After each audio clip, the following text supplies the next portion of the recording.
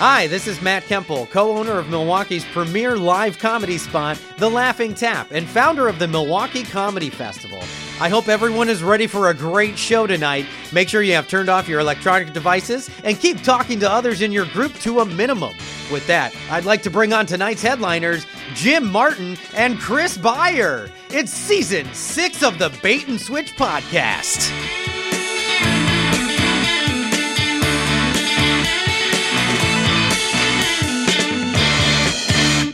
Welcome back to the Bait and Switch podcast. My name is Jim Martin, along with my co-host, as always, Chris Beyer. Chris, how you doing? I'm doing good. So tonight we have a real live comedian. We like to pretend to be comedians once in a while, but tonight we have a real live one. His name is Rob Brackenridge. Rob, thanks for joining us. We appreciate your time tonight. How are you doing? I'm doing well. I'm live. That's the best thing to be. That's right. You set a low bar. Yeah, the older you get, the lower the bar is. So if you're just alive, that's a good day. That is a good day. I was kind of thinking that you might be on the West Coast, but Jim says you're in Wisconsin right now. Is that true? I am now. I lived in Los Angeles for 23 years. Wow. Okay. Yeah, I was out there modeling. Okay. Oh, sure. There you go. It was for diabetes medicine. So you're back in Wisconsin, up north? Yep. I moved back to help out my mom. She's 92 years old. Oh, wow. Yep. And so that's kind of my new job, is to take care of my mom. And I had my fill of Los Angeles, and it's kind of nice being out here. You know, being a small fish in a big pond, it can grate on you. And now I come out here and, you know, everyone knows me. I can walk down the street and they go, Rob, how you doing? Yeah, right. There you go. You're a working comedian here, and we'll talk about what's going on eventually in your life right now in comedy. But let's just start at the beginning. You know, looking here on your website, you started in 1987. 87, yep. It's got to be tough to turn to friends and family and say, I want to be a comedian, you know, because everybody thinks they're funny. And to say, I'm going to make a profession out of it, you know, that's got to be a tough move. Well, I was a theater major in college. I went to Lawrence University here in Appleton, and my dad was a physics professor at the university, and my mom was a classics professor at the university. So everyone kind of thought, well, this guy is going to be something academic, and nope. I went the other way. Well, physics, there's that whole thing about the apple falling far from the tree, and it fell a long way from the tree in this case. Yeah, the apple only had to fall on his head there. But I did not. And my dad was hilarious, though. He was a physics professor, but he would make his classes would be like almost like a comedy show. You know, he would misspell. He would have like stress over strain equals something, and then he would misspell strain. So people would say, Professor Brackenridge, I believe you misspelled the word strain. He goes, oh, I can never spell under stress. You know, and then he would look around to see who's laughing and who's not. And that's how their grade depended on that. Oh, sure. Yeah. Because then he knows who's paying attention, who understands what's going on. It makes sense. Sure. So kind of hamming it up came natural to you because of the theater work?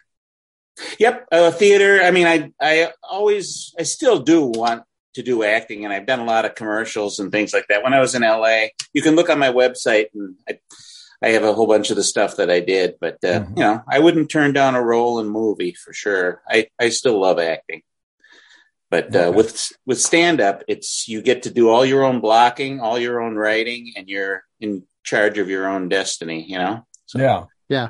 Right. I got to be honest. I was a little concerned about talking to you today because Chris, were you concerned or no?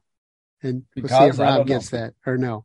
Or no. I heard the or no, but I'm so used to it now. Right. Oh, okay. Right. So I know that some of the things you talked about in some of the stand-up I watched was like, oh, yeah, I do exactly that. Like, yeah. Now, Jim is treading on something. I always got to warn him. Don't go into the next half hour.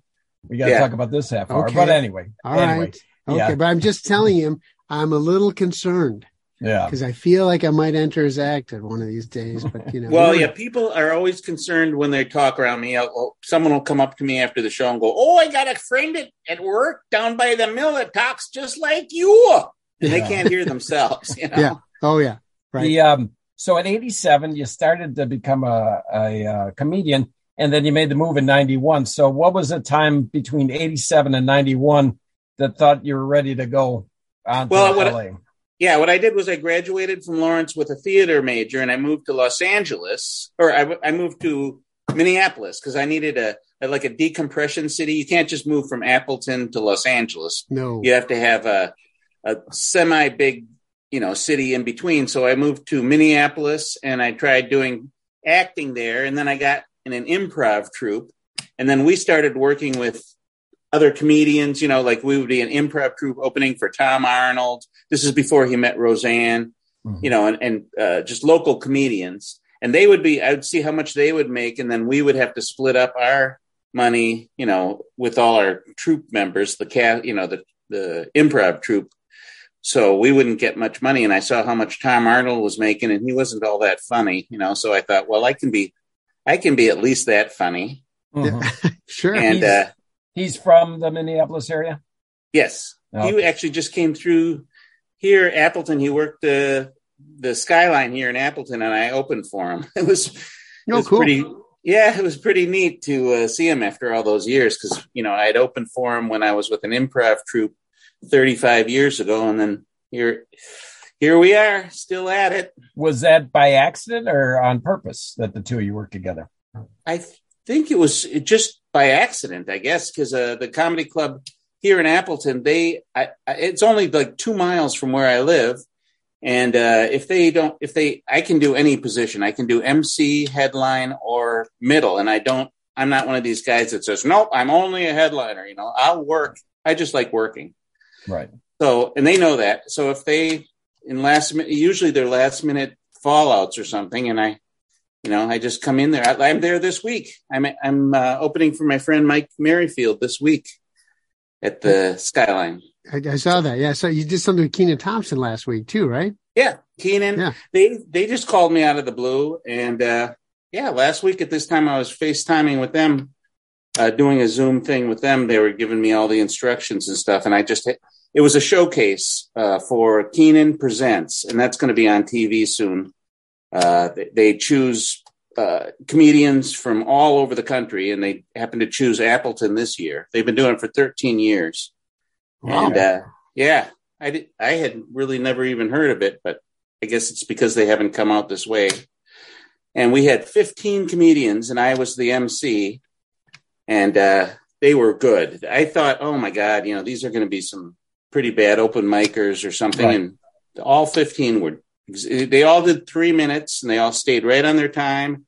And I was pretty proud of them. Cool. So, oh, that's great. Is there much of a comedy scene up in the Fox Valley there? There is now. Yep. The Skyline Comedy Club has been there since 1995, I believe, something like that.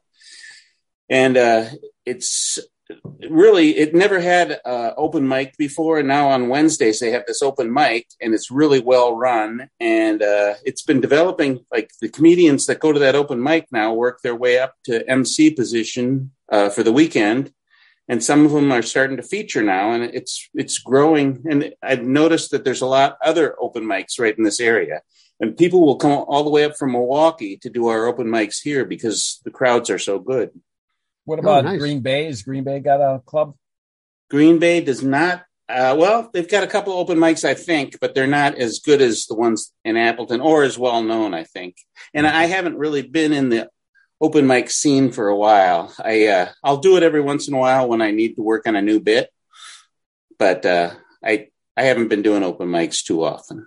And then you moved to LA, and that's obviously a big move for you.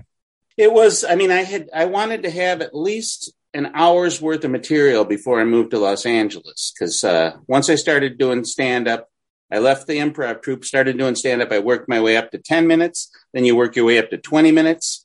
And then you get comfortable with that. And then you try to get an hour's worth of material so that you can headline. And that was my criteria. I said, I'm not going to move to Los Angeles. I knew I was going to eventually move there, but I said, I'm not going to move there until I have an hour's worth of good material that I can do in front of bad crowds, good crowds. It's just a good solid hour. And I need a car that runs, that can get me around, because so I did that. I bought a brand new Mazda 323 and ran the hell out of that thing. There you go. put Nice. like 200,000 miles on it and just rode all over the country. And I used LA as my home base so that I could audition and things when I was there. But I just paid rent in Los Angeles. I was living all over the country for most of those years. Oh, really? Okay. Okay. So did you know somebody out in LA, or just head out there and thought like, check out the scene? I had gotten back, Larry Wilmore. Have you heard of Larry Wilmore? No. Mm-mm. He used to have a TV show.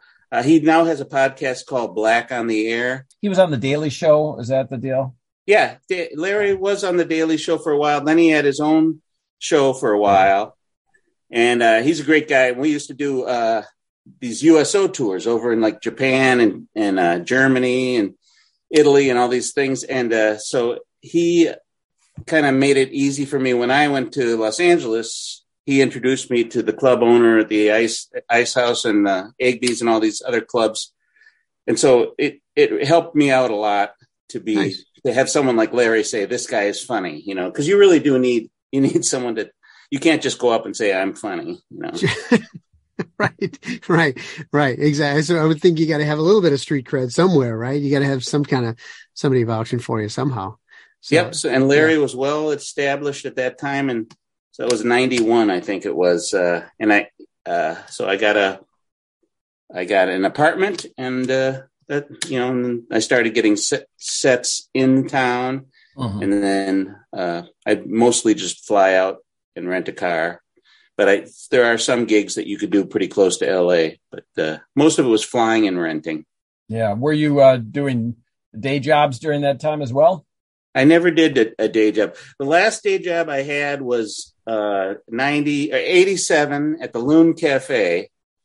And it was in Minneapolis. It's a place called the Loon Cafe. And the guy, I got something in my eye and I called in and I said, listen, I got some scratched cornea and I can't come into work at the cafe. And they said, Brackenridge, we think you're lying. You're just making up reasons not to work. And then they fired me. Huh. And I said, well, I'm going to collect unemployment. And the guy goes, no one's ever collected unemployment from me. And this was way back in 87 or something. And I said, well, and I had the doctor's note and everything. So I collected unemployment for 6 months and that gave me enough money, very little money, but enough money just so I could travel around and go to various comedy clubs and stuff and just do guest sets so that they would remember me. And then, within 6 months from there, I would be able to work in those clubs that I did my little guest sets. And that was in the days before you did it really on computers. You just had to go there and they had to see if you were funny. You had to prove it right in front of them. Sure. Right. And then you'd get work a couple of months later. So it was thanks to that guy firing me, I was able to start off my career. And I've never had another day job since then. So. Wow. That's fantastic. So you're just doing a lot of writing. You're doing a lot of auditioning, for commercials and parts and things like that. That kind of soaks up your time, I imagine. Yeah.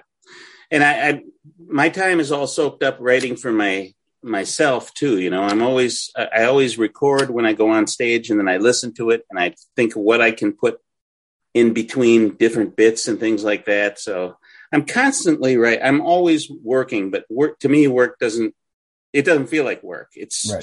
It's the way I've been living for 30 something years now. So it comes natural. Who were some of the people that you ran into that you worked with on stage? Did you run into the big names that we're familiar with? Maybe Seinfeld or I'm trying to think of the big names, Bill Burr. Well, they would all come through town. I remember because I lived right by the Improv, Hollywood Improv. Okay. So I would go there just on my nights off and, I'd just commiserate with other comedians and we would see the new guys come through. This young Jimmy Fallon guy would come through with his guitar and we're like, I'm sure he's going to be a big star with that guitar. And then I remember Dave Chappelle came through. He and Jim Brewer, they had a TV show called Buddies or something like that. And I think it might have aired, but it failed after the pilot, it failed. But I just remember Dave Chappelle and Jim Brewer coming into town and just thinking, these guys, they were so funny. And I'm thinking, why didn't their TV show make it? I guess it just wasn't the right time.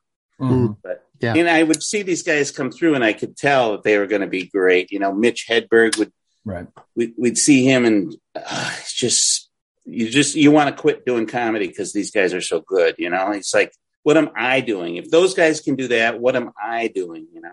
That's got to be tough. Like I said, when you see that, is there any characteristic, that you've seen in people that you're like, I know this guy's going to make it. And what is that thing? Yeah. If I knew, I'd have it. Yeah. I knew that was the answer. Right. I think it's individual for every person that does it. And timing is also a very important thing too.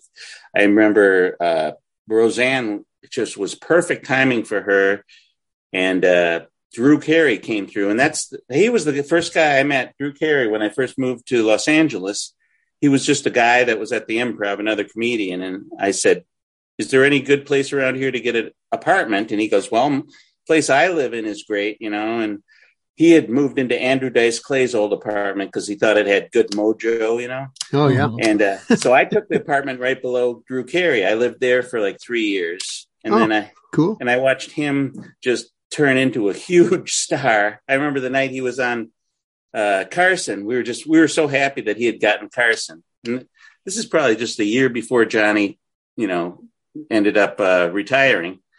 And Drew was on there. And I had been working at a club somewhere in the area, and I zoomed home to watch The Tonight Show. And I couldn't believe how good he did, how well he did. Everything was perfect. And I ran over to the Improv because I knew he was going to be there celebrating with all the other guys. And he was just, the night before, no one knew who he was. And I had to fight through a whole bunch of people just to try to buy him a drink, And, yeah, right. I live right below him. I got special. Let me through. Yeah, I think I might have seen that live. And if I didn't see it live, I've certainly seen that set on YouTube since. And He did kill it. It was a birth of a star. And that's kind of what The Tonight Show did. And since then, there hasn't been that star-making vehicle for comics the way Carson was.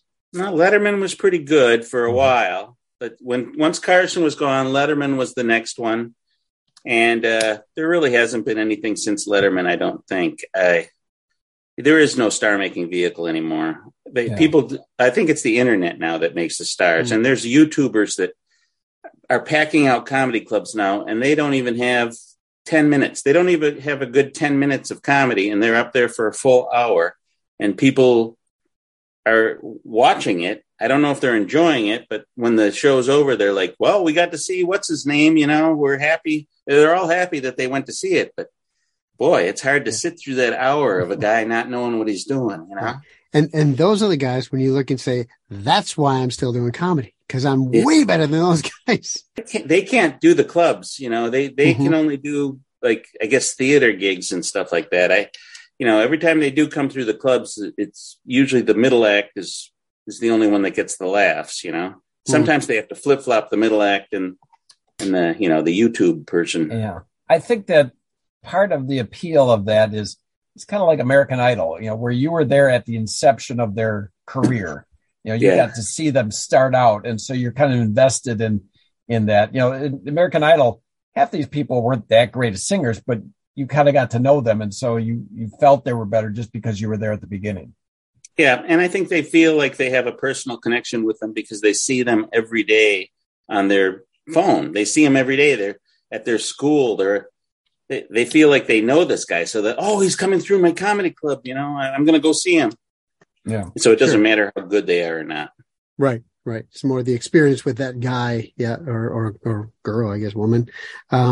So getting back to your days in LA, you mentioned you did LA was kind of your home base, but it was really like just where you kind of HQ, right? Where you took off from there. Where I paid rent. Yeah. Right. Yeah. So is that just kind of the nature of the beast because you were in that, you're doing the kind of touring comedy circuit kind of thing or what was the reason for all the travel?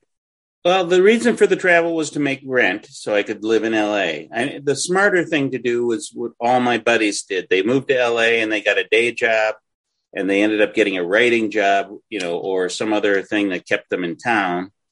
They could be showrunners. They could do, anything to do with the business. But I didn't want to stop doing stand-up. I never wanted to stop, because if I took more than 2 weeks without being on stage, it's like a drug to me. I feel like I should be doing something, and there's all the open mics in LA didn't do it for me. I needed to be in front of a paid crowd that was a real comedy club where I know what I'm doing, Okay. And so that basically, it was kind of a waste of time for me to be there, but it was nice when I did come home. I knew it was going to be 75 degrees. I knew I could ride my bike. I knew I could go to the beach. Mm-hmm. So, and I knew I could audition for commercials. And every time you'd audition for a commercial, that's like throwing the dice down the table and hoping for a 7, Sure. Mm-hmm. Yeah. You do 100 auditions, you get 1 commercial. Now, I asked you about, when you see somebody that breaks it big and you can see that they've got this talent. This might be a tough question, and you don't have to answer it, but is there somebody out there in the business that you just don't get? Everybody's going nuts for this guy, but isn't quite your cup of tea. I don't know if you want to badmouth comedians, but I wouldn't say it's badmouthing him, but I just remember way back, Dane Cook. Do you remember Dane Cook? Yeah, and a lot of people mention him.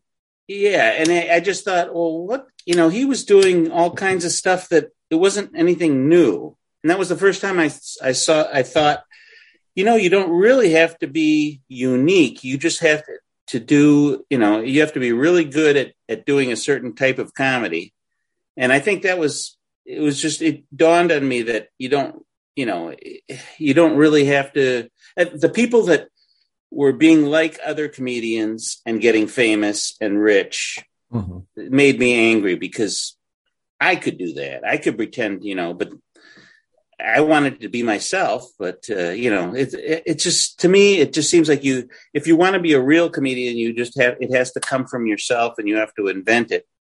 You don't just look and see, I'll be dirty. I'll be like Andrew Dice Clay did that. He just said, I'm just going to be this guy that talks like this, mm-hmm. And then he ended up getting lots of money and being very famous. But right. That wasn't who he really was. But who am I to say, what a real comedian should be? I just think you should be yourself. Sure. Yeah. Sure. Yeah. I think with Dane Cook, it was 2 things. One, he's a good looking guy. That helped, right? Especially mm-hmm. with the women.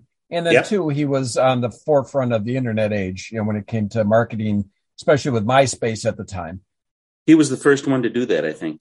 There's another guy named Russell Peters, and I'm not saying he is a great comedian, but I remember Russell Peters. Now, he's probably one of the most well-known comedians in the world, because he does these huge stadiums in Asia and all over the world. And I just remember running him. I used to do shows in London, England at the Comedy Store.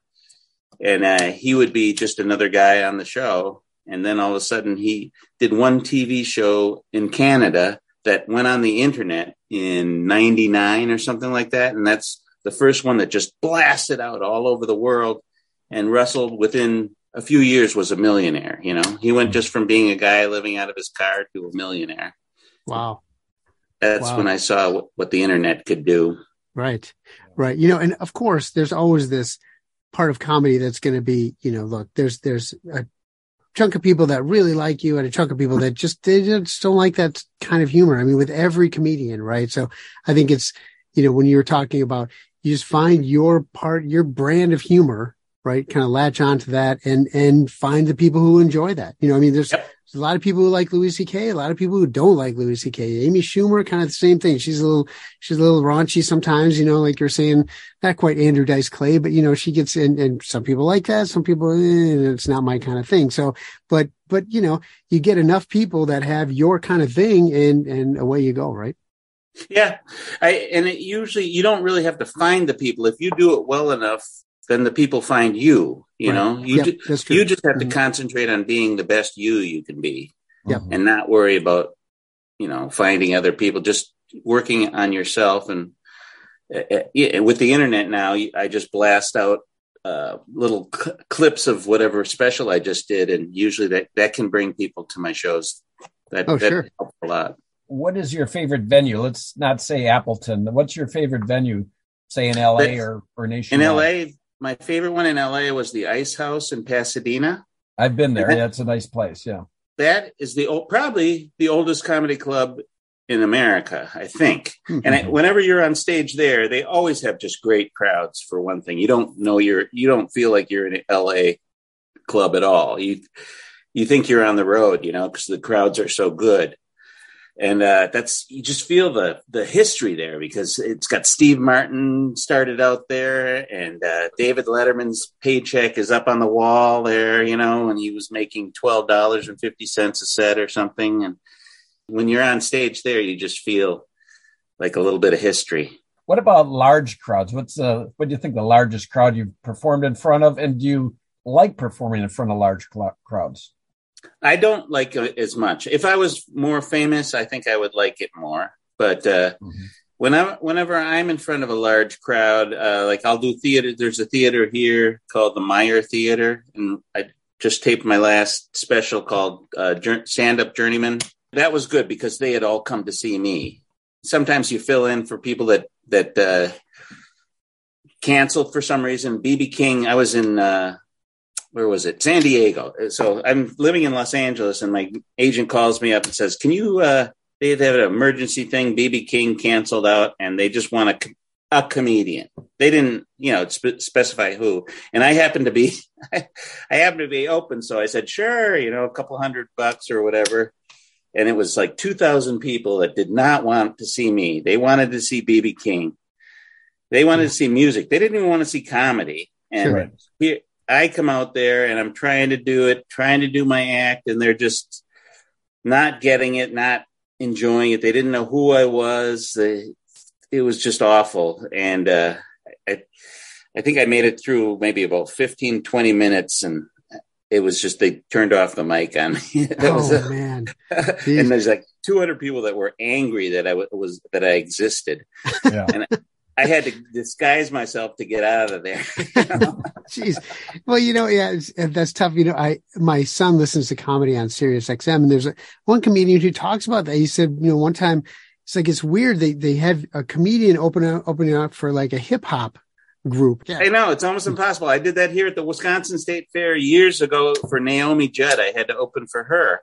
Mm-hmm. And they didn't say that I was coming out. They didn't. And I thought I had to do 10 minutes, and it was outdoors, and thousands of people. Wow. And outdoors, and no one introduced me. And I just came out there, and just before it went on, he goes, now you're doing 20 minutes, right? I went, oh, I thought it was 10. He goes, no, 20. Just keep going till I give you the sign. So I went out, and my first joke I did was that it's a joke that I kind of still do. I talk about how cold it is out here. And I just, one of the lines is, it's wrong to raise children in Wisconsin because it gets so cold. But all they heard was, it's wrong to raise children in Wisconsin. So people started going, boo. Yeah, right. They just know this guy came out. And there's a way to do it, though. There's a friend of mine, Craig Gass, who's actually coming here to the Skyline soon, and he opens for big bands, like heavy metal bands and stuff like that. Okay. And he figured out how to do it. He comes out, and he pretends he's the roadie doing test, check, test. Oh, there you go. And then he goes, can you hear me over there? Yep. And then he starts working his little jokes into there and going, you guys are, it's a good crowd. We're going to be taping tonight. Let me hear, if I can get some reaction out of this part. And he just somehow melds his act into it. And before he knows it, he's up there for 20 minutes, and they loved it, and they don't even know they just saw a comedian. They just thought they saw the world's funniest roadie. Yeah. They're probably thinking that guy should get into comedy. Right. Yeah. There are guys that make their living just opening for bands. And there was one, Dr. Gonzo. Have you heard of him? No. He's the best. He's like had it down to an art. But when he was first starting out, he had a really tough one. He was opening for like AC/DC or something. They were not having anyone. And so he goes, listen, I gotta, he was about 5 minutes into it. He goes, listen, I gotta be up here for 20 minutes. So for the next 15 minutes, you can either listen to me or you can stare at the drum kit. And all of a sudden, everyone in the crowd started chanting, "Drum kit, drum kit, drum kit." And they said it so loud that he couldn't do any more of his act. So he just put the mic in the stand, and they just sat there for 15 minutes shouting "drum kit." You got a response out of the crowd. Well, Rob, we're going to take a little bit of a break, and then we're going to come right back, and we're going to talk about your act, which is, at least the stuff that I've watched, and maybe Jim as well, is very specific to the Midwest and Wisconsin in particular. And so we want to talk about that. So we'll take a little break, and we'll be right back. Cool. Join us next time on the Bait and Switch podcast for the conclusion of our interview with comedian Rob Brackenridge. But before we go, here's a clip from Rob's comedy special with Dry Bar Comedy. And I noticed we have our own little language in Wisconsin. We say stuff that no one else would say. We say stuff like, "Come here real quick once." "You want me to come over there really fast one time?" "Yeah, jump out the car and get me one of them real quick." Everything's real quick, you know? You just add that to every sentence, even if it doesn't make sense. Like, "Pour some molasses on there real quick." "I can't. That's as fast as it'll go. You're just going to have to wait like everyone else." And I think we're the only ones that call traffic signals stop and go lights. Everyone else calls them stoplights, but that's just because they focus on the negative.